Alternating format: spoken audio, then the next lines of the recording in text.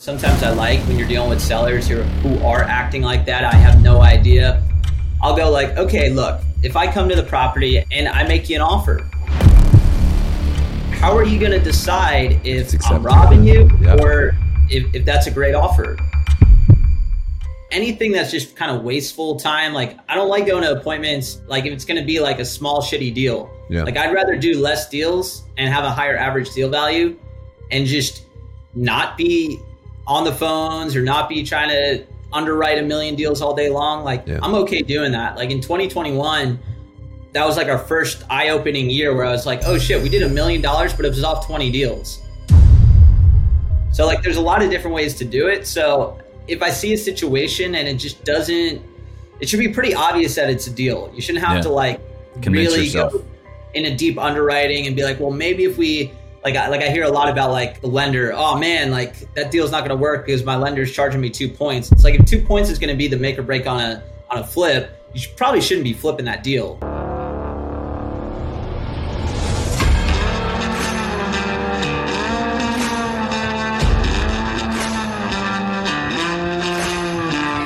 All right, you guys, welcome back to another episode of Light It Up Podcast. We are super excited to have with us today. We have Ricky Morgan, also known as Real Estate Ricky on Instagram. Ricky, thank you so much for spending some time with us today, man. Yeah, great being here, guys. Awesome. So we have the New Jersey connection with Ricky, formerly from New Jersey, right? Is it fair to say you grew up in Princeton? I lived in New Jersey for 24 years. Wow. I grew up in Freehold. Okay. So Monmouth County, and then I moved out to Arizona, 6 years ago. So nice. And how old are you, Ricky? I'm 30. Okay, got it. One thing that's important, and it's the reason why we asked you to come on, is part of like majority of the people we've had on are real estate professionals that sell real estate, and the natural progression for someone who's an agent or in real estate sales is to naturally progress into actually developing and owning real estate themselves. And that should be the natural progression. That should be the natural progression. So it's almost like it's our responsibility to bring on individuals like yourself to educate those viewers. So this is going to be pretty epic. So let's get into the lightning round so we can jump into those questions. Just to touch upon that, it's always tough. I mean, even myself, like we grew up in like coaching programs, right? To just be these insane like listing agents. Yeah. So for years we kick ourselves because we had our blinders on to just try to find listings. So I'm sure, there was dozens and dozens and dozens of homes that I listed that I probably should have bought, wholesaled, or flipped. So to think that it's taken me this long to get more and more excited about wholesales and flips is frustrating. But it's utterly pathetic, John. Yeah, I'm glad you guys are seeing the light, but I call it realtor brain. Yeah. Like I just talked to some realtors and they just get stuck in realtor brain. Yeah.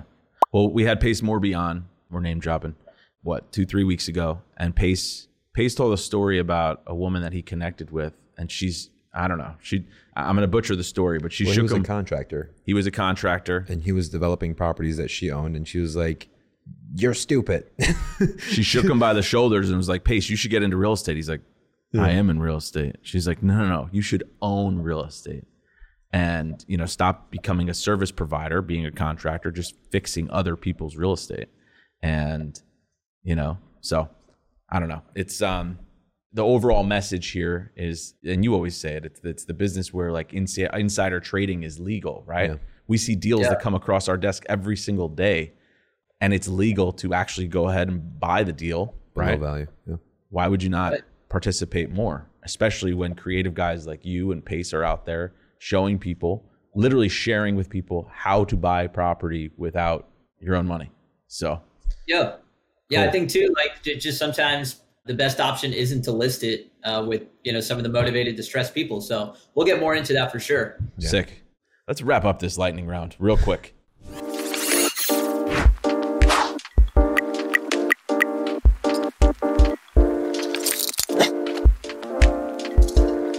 All right. What are the top 3 things on your bucket list?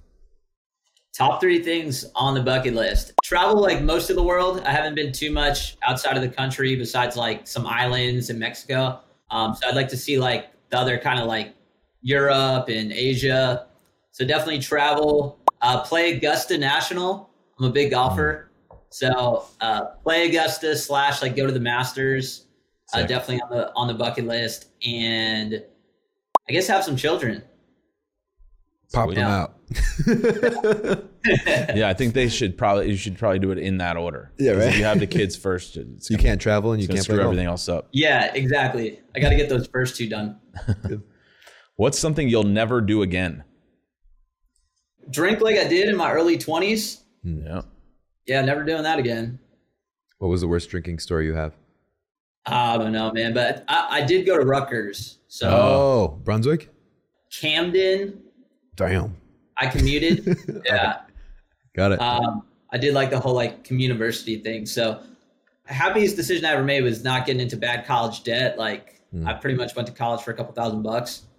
But yeah, a lot of crazy drinking stories back then. Have you quit drinking these days? Nah, man. Drinking's cool. Yeah, I still drink like 1 day a week, just not, putting down bottles before parties and crazy stuff that you do in college, Yeah, I'm trying to stop doing that. As you get older, you realize like if I go hard tonight, I'm gonna be messed up for 2 days. Yeah, exactly. Yeah, dude. It's like I can only do 1 day a week at the most, or I'm done. And if you have nothing to do those next 2 days when you're younger, it's no big deal, right? But when you have a full schedule the next day, it really sets you back. Yeah. 100%. On that note, should we take this shot? I have been sipping mine. All right, good. Ricky, what's the best advice you ever received? Probably just don't overthink and take action and learn through your mistakes. I think that's gotten me pretty far. And earlier in my years, I would overthink things too much and feel like I had to have everything figured out. So now I'm much more like just take action on it and figure out the problems as you go. I love that one. That's like a big one. It's funny because a lot of the times when we would analyze certain deals after we had that kind of like, what are we doing? We should analyze it in different ways. You find a great deal, you analyze it, and then you're like, but what if this happens? But what if the news is actually right and the market does drop 5%? What ifs never happen? Well, yeah, but I wish that was the thinking process. But when you have something right in front of you, and you're like, but what if this happens? And then now the numbers don't make sense because you're calculating an extra 5% in like, oh shit. Yeah. I mean, we've said it on here a million times. Action is better than perfection, right? Just taking action every day, moving the ball forward. And not to fill this with a million cliches, but the one that always comes to mind with me is Grant Cardone, I think, said it. He's like, commit and then figure out the rest later. Yeah. Right? Yeah. So if a deal comes across your desk to buy a 10-unit building and the numbers look pretty damn good, even if you don't have the damn down payment, just say yes. Make the offer. You'll find somebody to partner with you to find that down payment. You'll find somebody to lend you the money for the down payment. You'll find a way to get the loan. You'll find a way if you're committed. Cool. Let's jump into it. Sounds good. All right. So Ricky, walk us through your story. How did you get your first deal? How did you get into flipping and wholesaling? Yeah. So like I said, I grew up in New Jersey. I graduated from Rutgers with a business degree. So just like general business. I had no idea what I really wanted to do. I was applying for jobs and I took a sales job cold calling for Yelp. Wow. So like the app where you find restaurants. And Yelp is the mafia technically. Yelp's the mafia. Right. The mafia. So it was a tough job because business owners fucking hate Yelp. Yep. Like absolutely hate Yelp. Like they're the mafia, high reviews. And I'm calling them, trying to sell them advertising. Yeah. So I would make 80 to 100 cold calls a day to business owners. So it was a really tough job, but I honestly recommend, like, if you're out of college, you want to make money, or even if you never go to college, get a sales job where you have to cold call. Yeah. And you have to get really good at, bringing value right away, getting rejected, talking to people on the phones, objection handling, kind of all that stuff. So I got really good at that. And I kind of thought in my head, I'd probably just continue on, climb the corporate ladder.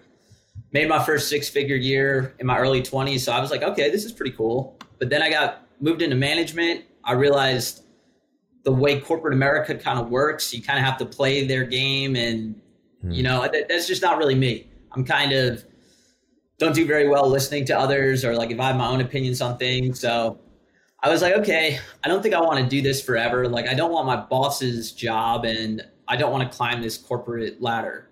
So at that point, I was like, I got to get out of here. I got to figure out something else to do, something more like on my own. So I went hard into kind of just on the internet. I was looking at crypto. This is like 2015, 2016. So I'm looking at like crypto, stocks. Yeah. Just like starting businesses. And then real estate obviously came up too. So I was reading a lot of books back then, kind of got big into like self-development to kind of mature from that, crazy college 20-year-old to like, all right, I got to get my shit together. I want to be successful. I want to make millions.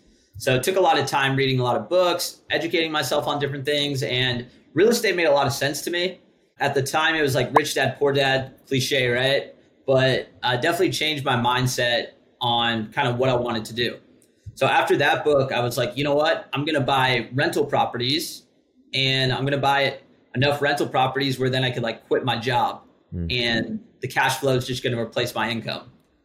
So I bought my first rental in 2018 after saving up pretty much like every last dollar I had from my sales job. I wasn't going out on weekends. I was eating like canned tuna fish just to buy this shitty Trenton house for like $85,000. And at the time, I bought it kind of the traditional way. So I didn't buy it at a very deep discount. I put 25% down and it worked. Like it was cash flowing. It was making me a couple $100 a month, but I realized I wasn't going to be able to get to, I probably needed at least 20 rentals to quit my job. And at that rate, putting 25% into each deal, that wasn't going to work on my timeline. That would have took me 15 years to do. And I was trying to get out of this job in like the next year. So I was like, okay, how can I get deeper deals, get discounted properties? So I kind of went down the rabbit hole and figured out wholesaling. So wholesaling and flipping houses and going direct to seller with marketing made a lot of sense with my background. I knew marketing. I knew how to talk to people on the phone.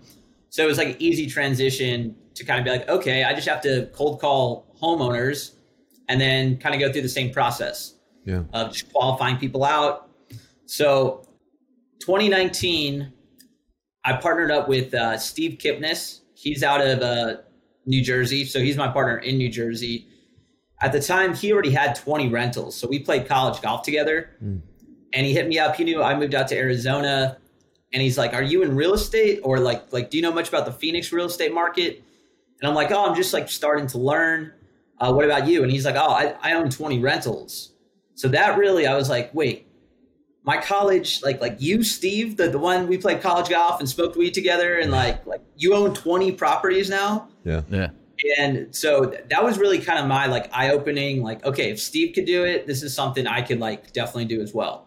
Yep. So what Steve didn't know how to do though, he didn't know sales, he didn't know marketing, but he did know like transactions. He's a licensed realtor. I'm not. He knew how to renovate properties. So our partnership made sense where we kind of had different skill sets that we were bringing to the table. So when we partnered up, it was, I was going to find the deals, contract the deals, and then he was going to figure out the best way to dispo those deals.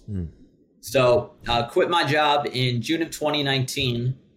I like saved up 6 months of living expenses and enough money for some marketing. And I kind of had a strategy in place. I started already sending out some marketing while I still had my job, but didn't get my first deal until I guess it was like September of 2019. So a few months after I quit my job, I found a distressed property, wholesaled it, made like $5,000.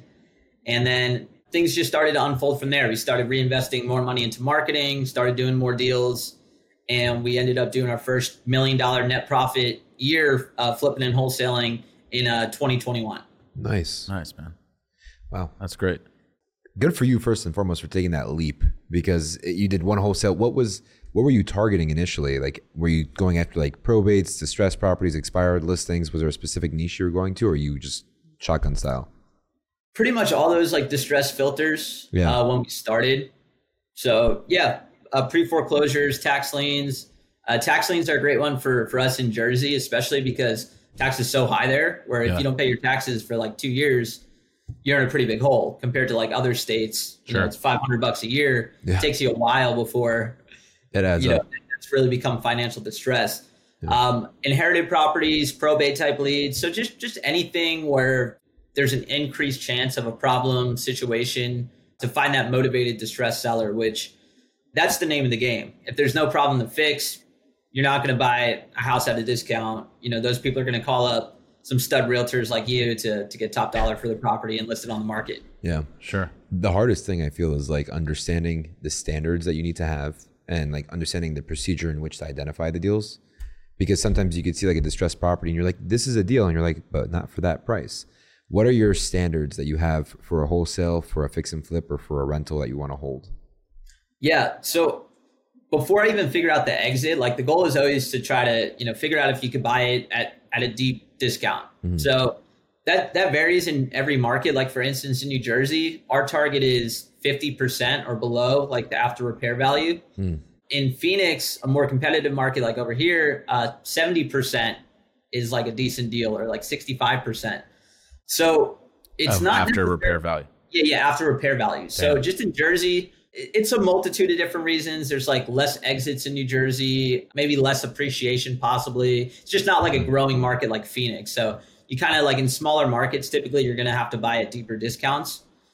So it's not necessarily about the property being distressed. It's more about the seller being distressed. So sometimes like the property is in okay shape, but there has to be a problem, situation, motivation in the seller's life of like why they want to sell at a discount. So what I do is like, I don't even get a lot of information about comping the property or condition. All I'm focused on in that first phone call is, how can I help? If you're calling me, you must have like a problem, a situation where, you need an easy button type solution where I'm just going to buy the property in a couple of weeks as is, cash, and you're done with it. So I want to figure out what is that reason. So I do a lot of qualifying out. So essentially, like one of my first questions will just be like, hey, John, it looks like it's a really nice property. Why don't you just call up Hero and have him list it for you? And then let them tell me the reason why they don't want to list it.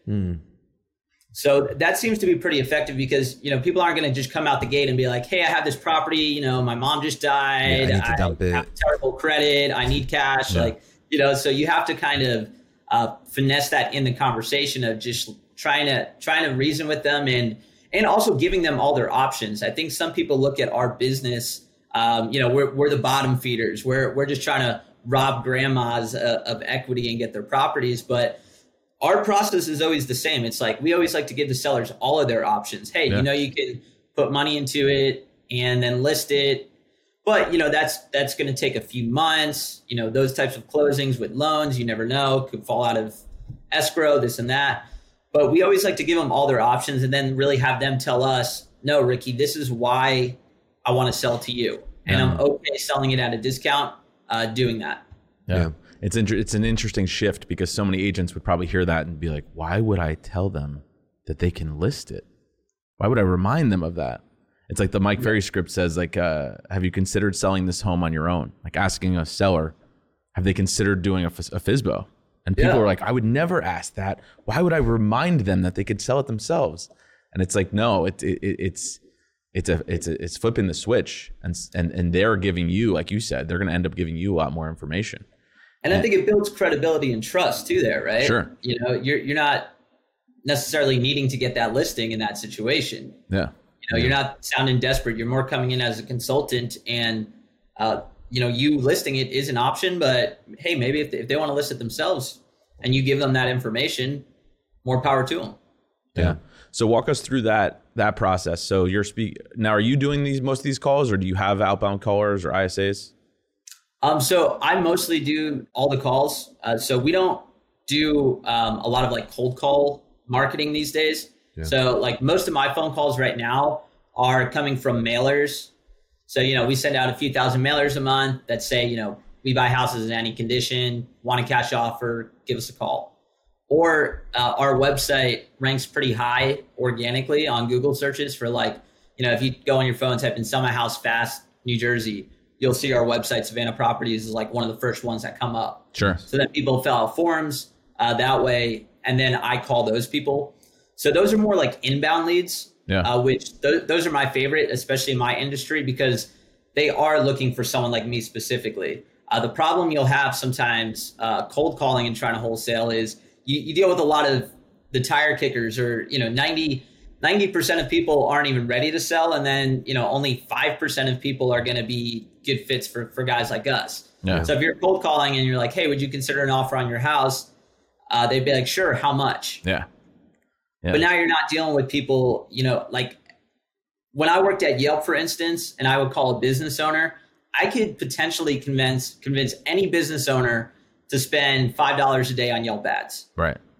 I can't convince a homeowner to just sell a property at 60 cents on the dollar. Right. Just because, I build good rapport or, I have a good script. So that's really where it kind of comes down to that motivation and situation when I'm going through that phone call. Yeah. Well, it's another flip when they're calling you, right? Like if you're doing all the outbound prospecting and they answer the phone and you're asking, well, would you sell your home? A lot of times they're like, well, you called me. What's the offer? Yeah. And like the example I always give the agents in our office is if somebody called and said, hey, if somebody called me and said, hey, would you consider selling your iPhone? I'm like, sure. What's the offer? I paid $1,000 for it. If you give me $1,500, I'll give it to you. Right. So who wouldn't say, yeah, I'm open to an offer, right? It's sort of a silly question because everybody, how much? And that's why in our business, like when I was first starting out and had a very small budget, I would just pull a big list of data and I would cold call it because I didn't have another option really to generate leads. So kind of when you're new and starting out and you don't have a lot of money, you might have to do that type of outreach, the grunt work that no one really wants to do. But if you don't have money, you gotta go knock doors. You gotta go make the cold calls. But as we grew our business, what we decided instead of hiring, and we've tried different things, we've had salespeople and not, but what I learned is like, for instance, last month we did 2 deals. We'll make over 50K on both of them. And I think I made a total of like 7 phone calls all month. Wow. So just like very qualified leads and then just qualify them out. So I'm okay with paying premium for a lead at this point and just not being as busy during the day, making 1 million cold calls essentially. Yeah. It's interesting because I was actually talking to John the other day. It was actually yesterday we were talking about this. A lot of the people that we're talking to right now are the ones that desperately do need to sell just because of the market shifts or the interest rates and whatever the case it is. So there's a lot of pain that they would go through if they did sell, but those are the people that really need to. And I was telling him, I was like, a lot of these people now are just like, well, give me an offer. I don't want to list the property. I just want to sell it clean. And I'm like, all right, yeah, we do that too. Or full service brokerage. Let's talk about that. But then I'm not used to that approach. So we were talking about some of like the standards that you would need to know before going to meet with that seller. So like as an agent hat, when I have agent brain on, I know what I need to do. I need to know motivation. I need to know the timeline. I need to know price, decision makers. Like I need to know what I need to know from there. When it's investor focused and I'm going in there as a purchaser for the property, what are some of the key things that I need to know to be best equipped to handle that situation when I meet with them? Yeah, I think like most agents are totally equipped to do the same exact thing that we're doing. I think the way you need to approach it is just, you got to go in investor first, agent second. Yeah. That's what we're learning the hard way. Yeah, because you can't, it's hard to say, hey, I could list it for this price. I might be able to get you this and then come in, but I could also give you a cash offer and then it's like super low. Yeah. That doesn't work too well. So I would come in more, how can I help? I love just that question and then see what the situation is, so you really got to just focus on the motivation, focus on too, like what's their equity position, what's going on with the property. Does it make sense? Like you already know all of these things. I just think the only thing you have to add is I like agents will go into a distressed, messed up house and they'll just like walk out and be like, I don't want to list this property. Instead, it's like if you walk into that situation, you see what's going on there and you go, this person can't list this house. This isn't a good fit for list it. You don't even really bring up that idea until you go, hey, I think in your current situation, I am a cash buyer. Have you thought about what's a price you want for it if you're going to sell it this easy, convenient way? And to your point, John, that's always like the pivotal point of the conversation. So many sellers are like, I have no idea. I don't know. Make me an offer.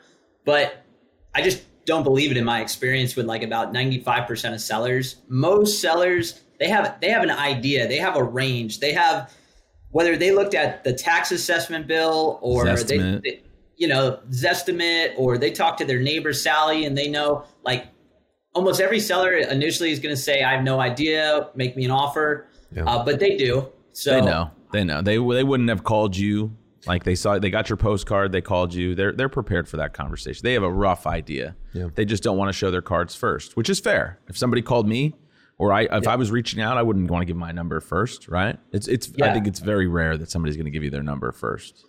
So I've gotten pretty good at getting them to give me the number first. Is just I just kind of keep pressing them, like, hey, I have no idea. Like, you just called me up. Like, you've lived in the house for 20 years. You've obviously been thinking about this. I'm assuming you probably already called some other postcards or talked to some realtors. Like, if I'm going to drive out there, I at least need to know a range of where you're going to be at to see if it makes any sense for us to do business together. Yeah. So I at least try to get like a range, try to see, somewhat of a price range that they would accept if it's cash as is. If they really won't give anything, I'll usually just be like, well, in the last few months we bought a similar property, and then like hit them with kind of a lower anchor, but kind of keep it pretty vague. Yeah. And try to see how they react. Yeah. I got a really good one. Can I share it with you guys? Yeah. So this is from my real estate coach, and that's because after I left a couple of appointments, like, I would say it was my fault because I was too scared to lose the appointment as an investor, because like, this is a big opportunity, that I didn't do what I would have done if it was a listing opportunity. But then the one thing, let me rephrase that. He was afraid to walk out of there without something. Yeah. So he went in as a realtor. Yeah. So it was like a little bit of a weird situation. What he was telling me to do, and it was genius advice. He's like, when you go in there and you put the folder on the table, have the folder on the table, look at the seller and say, so I've done my 3 to 4 hours worth of research and I have my numbers here. John, Ricky, curious, what do you think the most the buyer is willing to pay for your home? And psychologically, because I'm grabbing the folder, you're assuming I already have the number here, but I'm just wanting to hear what you're thinking. Yeah. And what the value of the property is what a buyer is willing to pay for the home. So by saying, what do you think the most the buyer is willing to pay for your home? They'll give you a number because they now think that you've already written it in there. It's probably like in big, bold numbers, like it's $100. And he's like, but the reality is it's comparables. It's based off of interpretation of the comps and the property. So he's like, when you're in that situation, then you could adjust your strategy instantly. Yeah. As long as it always comes back to like, how can I best help this person? Right. Correct. Because you're not trying to steal it. It's what is their issue? What is their problem? Do they need the money quickly because they need to, their wife needs to do an operation? Do they, you know what I mean? Like, do they even have the time to go on the market? Do they have the money to repair the house? Yeah. Well, you would know that before you go on the appointment. Yeah, of course. Just for the purposes of uncovering that number. Yeah, totally. John just made it seem like I was trying to steal property. No. He's like, no, you do not steal that. I just know that people can misconstrue what was said. Yeah, Kira, I think on that point too, what sometimes I like when you're dealing with sellers who are acting like that, I have no idea. I'll go like, okay, look, if I come to the property and I make you an offer, how are you going to decide if I'm robbing you or if that's a great offer? How are you going to decide if you have no idea what a fair offer is? What's my number going to be to you? So then at least, oh, well, my cousin's a realtor. And now it's like, okay, now I'm like understanding their decision-making process, how they're going to like determine what's the best thing to do with this house. Yeah. So that's a good little tip on those two is questioning them about how are you going to decide if my offer is good or bad. Yeah. No, that's pretty genius too. And if someone's saying they're relying on information from someone else, then you know that they're an external personality type. So when you're talking to them and making general statements like, well, everybody knows that when you're selling the house, you have to sell it with, you could do those kind of things to push the conversation. Yeah. If they act like they know it all, like, well, I'll know when the offer is right. And they're internal. Yes. And you're going to be like, well, I don't have to tell you that when we get together, like you could have more of that conversation where you're being salesy. You're having a little bit more influence in that conversation. So talk. Go ahead. Go ahead. Talk to us about your process. So you said before in New Jersey, you like to buy things at least at 50% to the ARV, right? After repair value. So let's say you're talking to a prospective seller. You think the ARV is 400,000 and you think they're willing to sell it for 200,000. What are the next steps of your process? Yeah. So generally I'm looking at, like I said, I always try to get a number out of them. So once I kind of figure out, okay, that's what their number at, then I go and underwrite the deal. So I try to underwrite the deal. I figure out, what is the ARV? What are all my exit strategies essentially? So we have wholesale. We could close on it and just relist it. We could do like a light rehab, like a wholesale, and then put it on the market. We could do a full flip, try to get, max out the ARV and sell it that way. Or we could like burr it into a rental. That's kind of like all of our exits. So once I figure out it's a motivated seller, they're asking like a reasonable wholesale type price, I underwrite it in all those different ways based upon kind of the condition, the house, the location, the taxes. Like, in New Jersey, so many houses, the taxes are over $8,000. I'm not using that as a rental. So right away it's like, okay, that doesn't work as a rental. And then it's kind of a determination between like velocity of money and maximizing profit. So sometimes it's like, okay, we could, just close on it and immediately resell and make 40 grand, or, and that'll be done in like a month. Or we could do a full rehab and that might take 6-7 months, but we might make, 100,000 doing that. So then it's kind of just determining between kind of what other projects we have going on, how busy we are, to determine what the best exit strategy is. Yeah. But typically, if we're going to like actually contract a deal, we have multiple good exit strategies. And then it's just a matter of sometimes even we'll close it and then see. Like we had one where we closed on it and we're like, I don't know, I feel like we might be able to just make the same profit if we just sell it as is compared to if we fixed it up. Yeah. So then we put it on the market as is and see if we could get that number. If we can't, we just waste a week of holding costs, which isn't that big of a deal, especially if we stay under like $300K for the most part in New Jersey. And then we might decide, okay, actually let's fix it up and try to maximize that profit. So I think when you find a really good deal, there should be like multiple obvious good exit strategies. And that's how kind of like what we were talking about, like me and my partner, Steve, we literally do our underwriting like so simple. We're like, I'd probably sell for around this. We probably have to put 40K into it, probably like 20K in holding costs. Our maximum offer is going to be this price. And then we just try to get it as deeply below that maximum allowed offer price as possible. Yeah.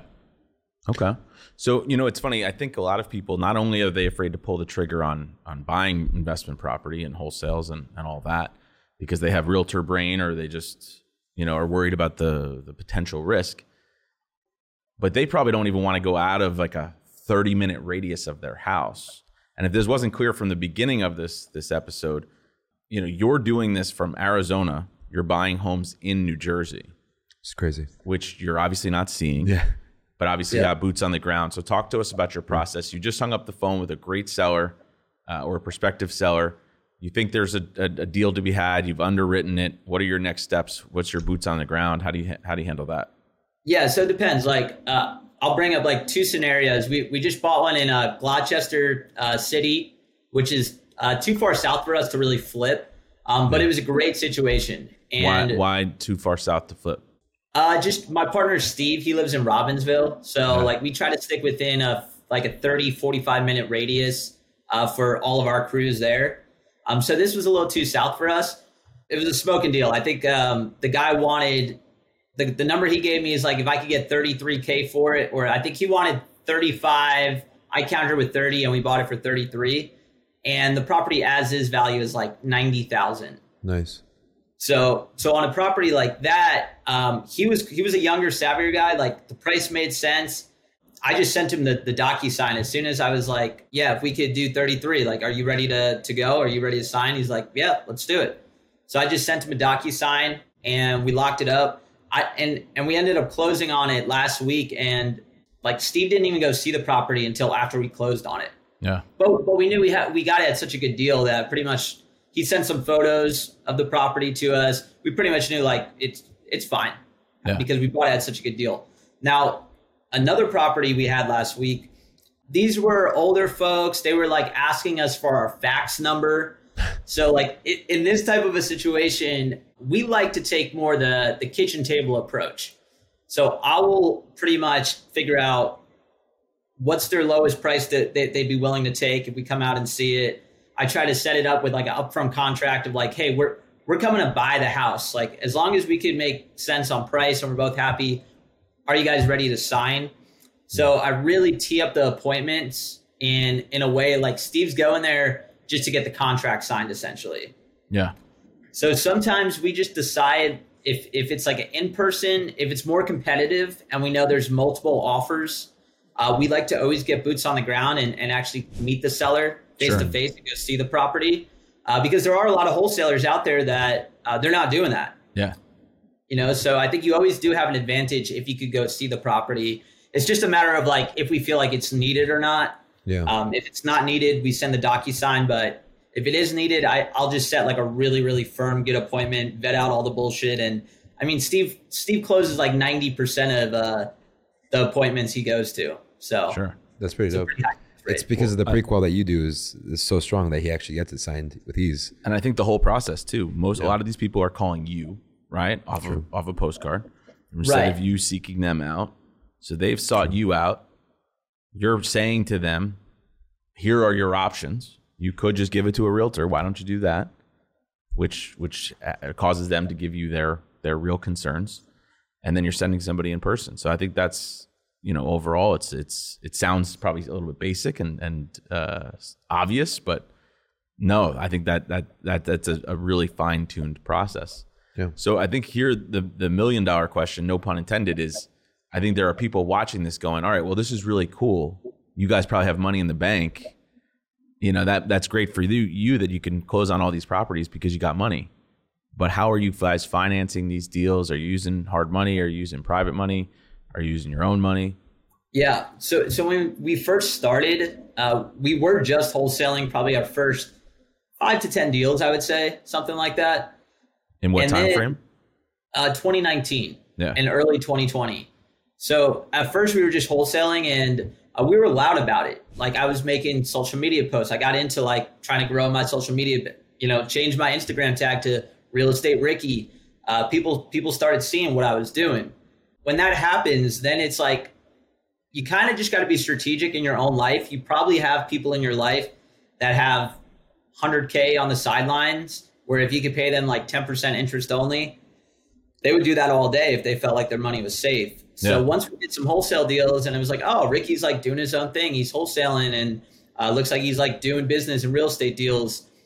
People would reach out to me and be like, oh, I want to get into flipping houses. And then I would kind of educate them. Well, it's a lot of work. You got to like find really good deals, and to find really good deals is hard. And they're like, yeah, I don't want to do all that, but I do have money.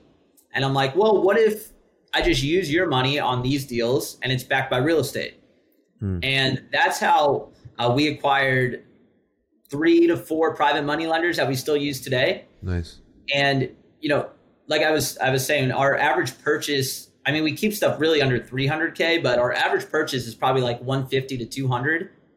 So if you have $1 million of private money, you could recycle a lot. Like you can do a lot of deals with just a small amount compared to like, you know, in Arizona, the average purchase price here is like 400 plus rehab. So you need a lot more private money out here to be doing high volume compared to what we're doing in New Jersey. Yeah. So we don't use really any hard money lenders on any flips we've ever done.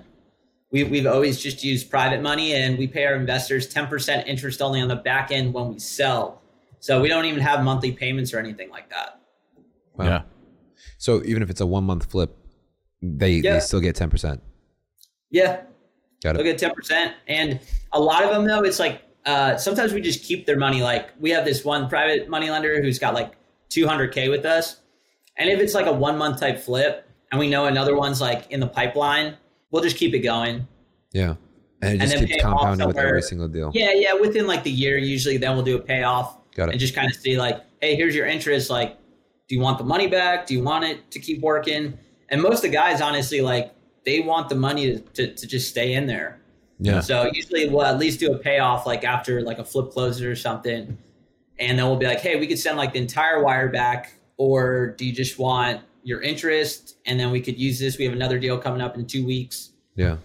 And it's kind of like that. So we have pretty close relationships with all of our private lenders too, where like we're not even recording like deeds with them, just promissory notes. They don't even know about the properties. They're just like, yeah, do your thing. Like just keep paying me my 10% every month. Like that's all I want. So that's awesome. How do That's you? what I do with my bookie. I'm like, just keep it in the, just keep it right, in. Roll it over. Yeah, roll over. Have you ever done any like of the creative financing stuff, like sub twos or stuff like that? I have a podcast myself out in Arizona with a bunch of creative finance guys. Yeah. And I love talking about it. I love structuring deals like that. And I'm sure I will probably here soon at some point. I've recently, like, I would say I've added it to actually like my tool belt. Just like realtors should add wholesaling, as you know, and flipping and rentals to their tool belt. I'm at the point where I'm adding creative to the tool belt. I think when you're starting out though, it's hard to have every exit strategy available because then all of a sudden, like you're talking to sellers and you're qualifying, and everyone kind of gives a little bit of a hard time about price. And it's like, if your goal is just to buy it, no, I need to buy it at 50 cents or lower on the dollar. You get laser focused in on that and you become really good at doing that. But if all of a sudden, if like you could pitch creative and at a higher price and try to make kind of shitty deals work, essentially, I just think it kind of is like that shiny object syndrome, which is so real in real estate that you really have to avoid that. So I would say I definitely probably have passed up on some deals because I was like laser focused, but I think it was the right thing to do kind of in hindsight. Yeah. I think I'm at the point now though, like if I do talk to a low equity lead and I know like cash isn't going to work and there is motivation and distress there, I'll consider, you know, whether doing terms, novations. Like we actually just JV'd a deal on a lead that we had. It didn't work for a cash offer, but it worked as a novation. So we just are doing like a 50-50 split with a guy that in Jersey that does novations. So I don't have to worry about all that complicated paperwork and like, I don't want to deal with all that, but I found someone that could give me that exit strategy. So I think that's a good move too sometimes. Can you explain novation? I'm sorry. Oh yeah. Yeah. Just a novation essentially is a creative finance way of like, you would say, let's say the seller wanted like 220 and you think on the market it could sell for 270. This is this deal that we have. But for cash, we'd really need it at like 180. So it's not going to work as cash, but they are willing to sell at a discount. So just not a big enough discount. Right. Not a big enough discount. So essentially you contract with the seller that they're going to get their 220. And then I would hire a realtor to just list it. And the difference between 220 and what it ends up selling for after all my costs is what I would make. Yeah. Now, I personally, like, I don't love novations. I think it's kind of like gray area. A little bit, yeah. Because they could have just listed it themselves. They should just list it or do this. But it does work sometimes in some situations. And I know some guys in South Jersey doing it. So this was a situation where I'm like, hey, it's not going to work for cash, but I think there is a deal here. And then I just set the lead to those guys. And now they're doing their novation thing with it. Yeah. And then if it closes, we'll end up splitting it on the back end. Well, the other scenario I've seen people do novations on too is if it, like the scenario you said, right? So on the market, it goes for 270. You think you could get it for 220. So you sometimes could pay. I think some of the novation guys are paying out of their pocket to do a minor rehab on the property that the seller may not have that money or the resources to do it. So you're renovating a property you don't necessarily own yet. And if it sells for more, you get all of the upside above X number of dollars. Yeah, some guys are doing that. Like me personally, like I'm not rehabbing a house if I don't have the title. Yeah, I don't blame you. Yeah, but that's just like an example of one way. Same thing. Like sometimes in Arizona, I don't want like a bunch of random no equity sub 2 single family rentals out here. Like my goal in Arizona is not to own a bunch of single family rentals and like build that up. So if I come across a lead out here. There's all these like Pace. He's built this massive sub 2 community out in Phoenix where that's what people want. So if I see a good opportunity where, you know, the lead came to me and they're motivated, distressed, but they have no equity, I'm like, okay, this would make sense to pitch sub 2. So then I just have someone that I have a good relationship with that I just send that lead to.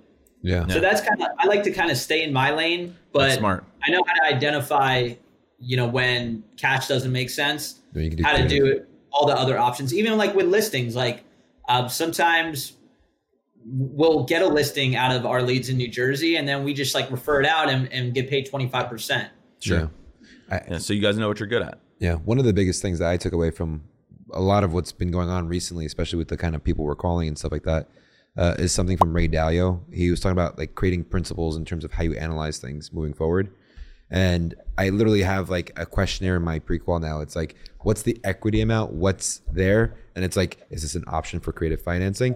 And it goes in terms of like, how did they describe the definition of the property? And what did they rate it on a scale of 1 to 10? If it's below 8, is this a potential purchase? Sure. Like, and I'm like literally asking myself these questions so that way I can keep my realtor focus on. But then if one of those things get triggered, I'm like, wait, there's something here? Yes or no? Is there something here? Yes or no? Sure. That way I don't constantly waste opportunities and go to an appointment and be like, shit, now I need to switch from realtor to investor. This doesn't work like that. Because you need to go in there, like you said at first, investor, then maybe say, here's another option that we can help you with. Yeah. And I think for me too, just like my personal life, like I like anything that's just kind of wasteful time. Like I don't like going to appointments, even like if it's going to be like a small shitty deal. Yeah. Like I'd rather do less deals and have a higher average deal value and just not be on the phones or not be trying to underwrite a million deals all day long. Like I'm okay doing that. Like in 2021, that was like our first eye-opening year where I was like, oh shit, we did $1 million, but it was off 20 deals. Yeah. We averaged 75,000 in net profit per deal. Nice. So like there's a lot of different ways to do it. So if I see a situation and it just doesn't, it should be pretty obvious that it's a deal. You shouldn't have to like convince really yourself. Go in a deep underwriting and be like, well, maybe if we like I hear a lot about like the lender, oh man, like that deal's not going to work because my lender's charging me 2 points. It's like if 2 points is going to be the make or break on a flip, you probably shouldn't be flipping that deal. Yeah. So we've probably let some small deals kind of go on the wayside, but at the same time, when you really look at the value of your time, it's like I work like an hour a day on the New Jersey business. Wow. Like that's it. Wow. I prefer to do that than to try to make 20% more working 4 times the amount of work, I guess. Talk to us in closing. One thing that we didn't touch upon too much was some of the marketing efforts that you're putting out there. I know you talked about postcards. You did some stuff on SEO. Like you said, your website's very high ranking. Any other initiatives that you guys are putting money into and that have been serving you well? So throughout the years, we've done all the marketing. So I break it down like this. You have data marketing. So, pull big lists of data, skip trace it. Now you have all these phone numbers. You can do 3 things with those. You could text them, cold call them, or send ringless voicemails. All the data marketing since like 2019 has gotten way more restricted and harder to do, just with regulations and different things like that. And data marketing is a lot of work. Like you have to be like, okay, am I pulling good list of data? And then am I getting good skip tracing data? And then are my cold callers, are they on good scripts? And then like, are my text messages having a high send rate? So it's like, it's just complicated and a lot to manage, but it is cheap to generate a lot of leads. So if you're new starting out, data marketing, it's good. In New Jersey, we ran radio ads. We ran radio ads on 101.5, like the biggest radio station in New Jersey for old people. We did that for a whole summer. It didn't work out too good, so we cut that. That was pretty expensive.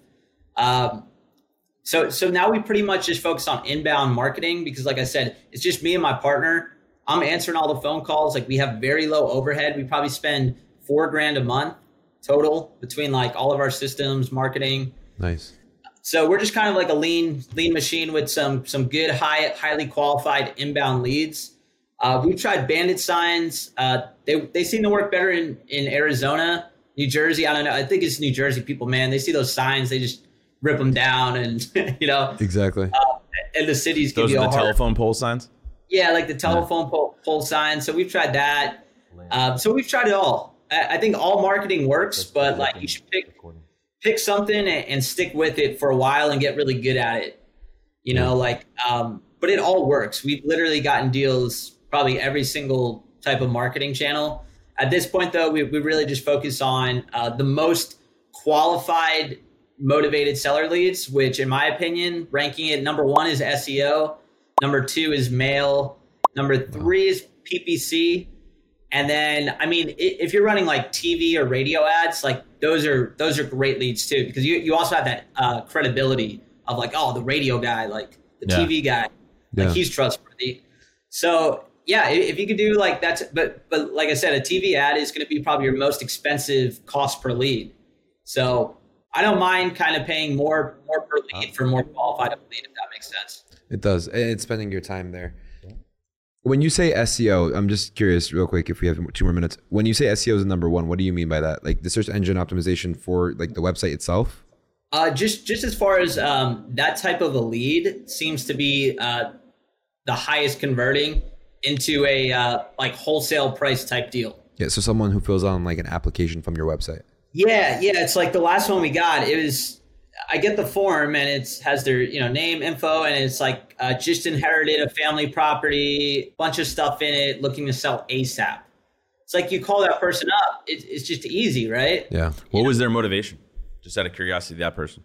Yeah, inherited the property, and then the house had a bunch of stuff in it, and her and her 2 sisters lived like 2 hours away. I think their like older brother, who was like kind of low level type guy, passed away in it.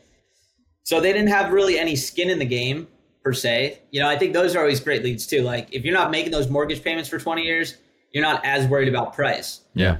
So she just didn't want to move the house. There's a bunch of crap in the house. We call that finding money in your couch. Yeah. Right. As soon as I told her, that, no, you could just leave everything in the house. We'll take care of it. She's like, oh my God. Like, can you be at the house tomorrow? I just want to be done with this. And we're like, yes, ma'am. Yeah, I think we could do that. Yeah. So yeah, I've just, in my experience, those have been just the most qualified leads. Yeah. Compared to any other leads. Like, and the worst leads are probably cold call, just because you're getting that what's your price? I don't need to sell type sellers. Yeah. Do you think you get more distressed people because of your price point? Like, would you say there's more sophisticated, less distressed people in the $400,000 to $700,000 range? Yes, I would. I think typically, the cheaper houses, more like the average person is like probably like doesn't even know what Zillow is, honestly. Like they're like tax assessment. They don't have all these different options. Like that's like our bread and butter is like the cheaper houses. When you get more expensive, they typically like they're not going to run into financial distress. Like it's not as big of a deal. Like if it takes a few months to just like list it and let that ride out. But our best deal actually we made $175K off it. Was a $550K house in New Haven, like a little beach town. Nice. Yeah. And the guy just didn't want to deal with his nosy neighbors. It was like a little pocket and like everyone knows everyone. And he just kind of wanted to scoot out of there real quick.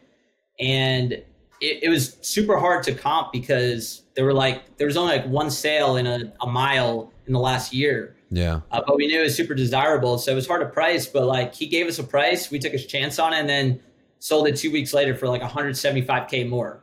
Wow. Which was like way more than we thought. But yeah, so our best deal actually did come in kind of that 500 to 700 price range, but that's uncommon. Usually you're not going to find as financially distressed people.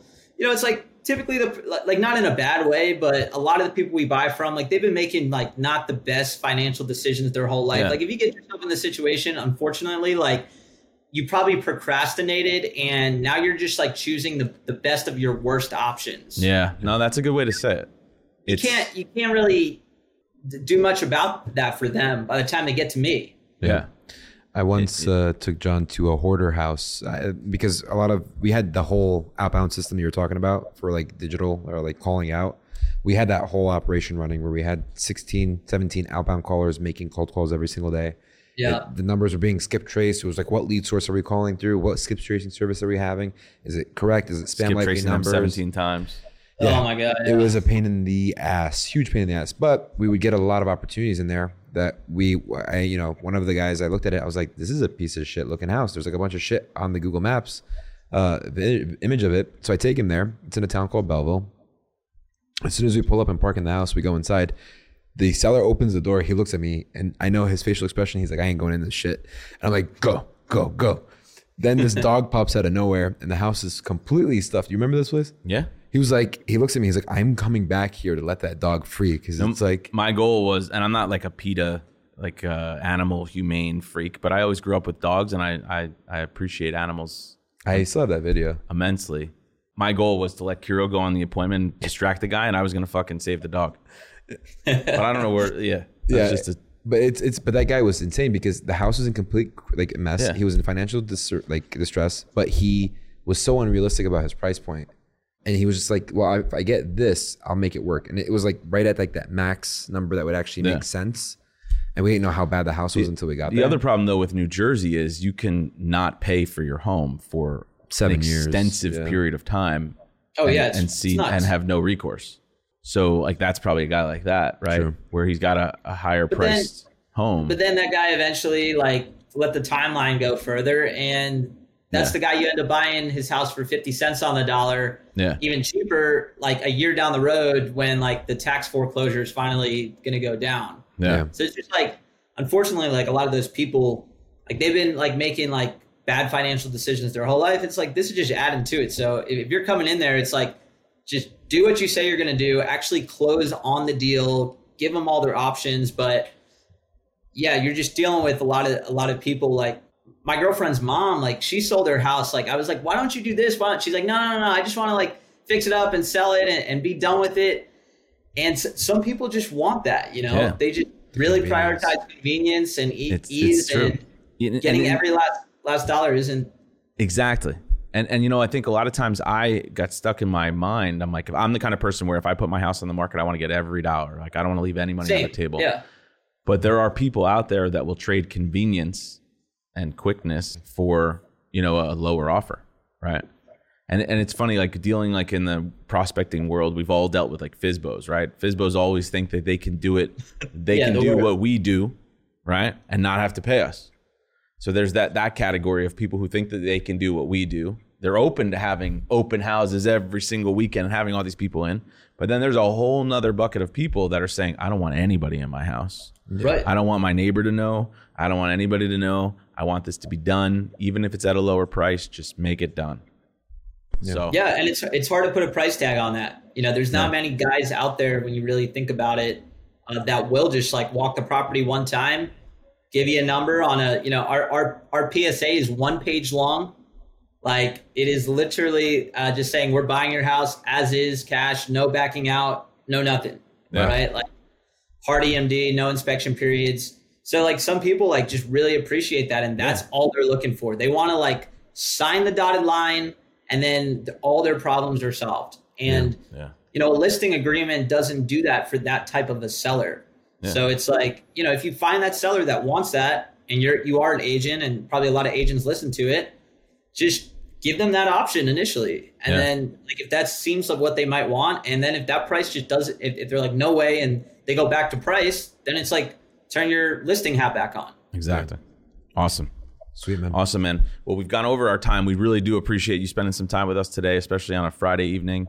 And this has been really, really valuable. I think people will certainly have a lot of takeaways from this. And let us know if we can ever, you know, do anything to help you. Yeah. Any deals in like that central South Jersey area, let me know. What's the best way for someone to reach out to refer one of those? Probably Instagram, at real estate Ricky _. At real estate. That'll be the best way. Sweet. Awesome, man. Thank you so much for your time today. We appreciate it. And we'll go from there. Yeah. Thanks guys. It was fun.